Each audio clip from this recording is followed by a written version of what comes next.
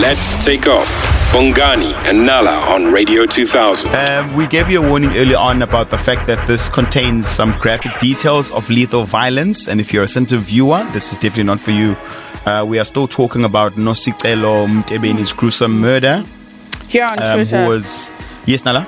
Yeah, here on Twitter, Khale says, teach our young boys how to act gentlemanly and treat ladies right. I think that's the question you even asked earlier when Abongani to Tabo Uba, are we not raising our boys right? You know, we also have to be a good example and act right to get right. Here on Facebook at Radio 2000 ZA, Samuel says, I feel the story hasn't got much outrage. It should be that the perpetrator must feel the pinch by now. Trevor also saying, oh my goodness, please open the eyes of our sisters. Ati Mudimo wa Musa limukhao tusa bana bakhago. Austin says, I'm so ashamed to call myself a man when people like this guy who killed this lady happens to be a man as well. On the line, we've got the person who actually got the story out and created awareness around it on social media. It's Mudiwa Chinaire. Good morning, Mudiwa. Welcome to the Takeoff. Good morning. How are you?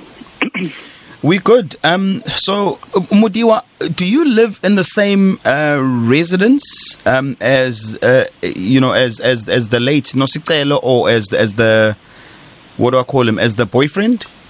How did you get hold of the story? How did you find out about the story?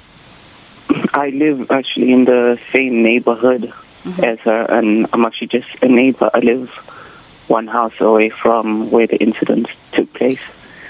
And yeah, it was not like a residence, it was just a house. It's a commune, shared living space where he was living with his girlfriend and other housemates.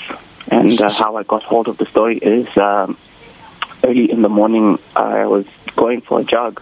Yeah. And when I got out the house, I saw a police van at the corner where the body was discovered. So initially I just thought there was a accident, because at that particular spot there's always car accidents that happen there. So I didn't even pay attention to it. And then so I took a jog around the block. And then when I went around to where the van was now, there were two vans and there was a crowd gathering, and then I could see the bags where the body was. And then when you got closer, that's when I saw the incident, that there was actually body parts that were there. Just tell us more about, I guess, the alleged killer. You know, what kind of person was he? How long had they been together? Did you often see them walking together as a couple? What was the story, obviously, leading up to this? Well, I've stayed in the neighborhood quite longer than them. Yeah, he was quite new. I'm not sure if he stayed in the suburb, but he was quite new in the area. I think he had been there for 5 months or 6, but I started noticing him this year. And the lady herself, she'd not. I don't think she stayed with him initially, but I did bump into them casually because the house between us, there's like a tuck shop there, so we always like just bumped at the tuck shop when they were buying something, and there was just like free Wi-Fi in the same street, so sometimes you just see them using it. And for him, he was actually a very quiet person. Like, you know, he didn't have any, like there were no signs. Yeah. You know, I know with the discussion people are having on social media now that he looks like he was mental. I do not want to give him that credit, because I think people are already looking at him with the mindset of what they know. But if you had known him before, if you had seen him before this incident, he really just looked like just a normal, ordinary person, you know. In terms of the students that lived in the commune, right? Obviously, you don't live there, but what has been the conversation around? Did anyone hear anything the night where where she was killed? Did people hear like an argument or anything like that? Yes. The house. When we got to the incident, when we were before we even knew anything, when we discovered that this incident took place in the house, before we even knew the culprit, because we were all outside when this was taking place. We were all outside. The police, when they were inside, we were all outside. The housemates were outside.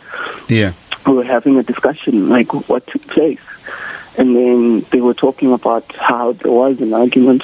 She was heard crying. They were arguing. I think the argument is the one that led, it escalated into a fight, and it was heard. But as the conversation was going on around that, it was now said that this was something that happened and that they were like in a toxic relationship. And this is the details that were provided by the caretaker that they were. And no one went to go and check on them when the argument was happening. No one did. Here. Okay, no and what is this? Just a general conversation going around now. Do the women feel safe in the commune? Is there enough caretakers if something does happen? What is the setup in terms of the commune? Well, the housemates are still obviously there because I think they can't just up and relocate. And at this point, it's more of a who do you trust anyway? Yeah. Like, who do you trust? Like, where are you gonna go? Is the caretaker gonna also do the same thing to you? Because if this is happening between people in a relationship, I mean, what about a stranger who's a man?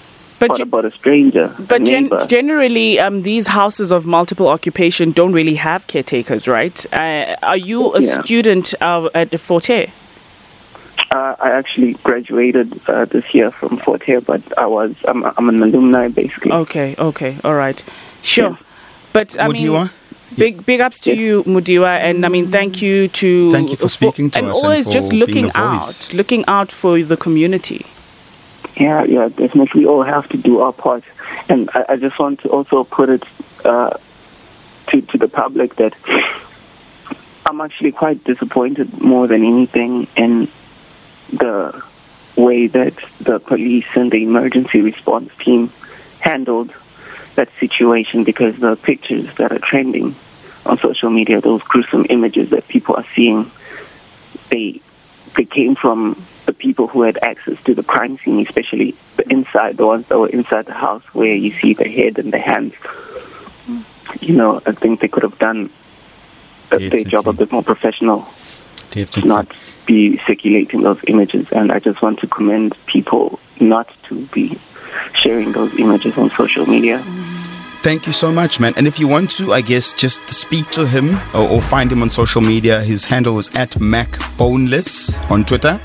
I've went through his handle. There's quite a couple of things that you can learn from there. Weekdays, 6 to 9 a.m. with Bongani and Nala. Let's take off.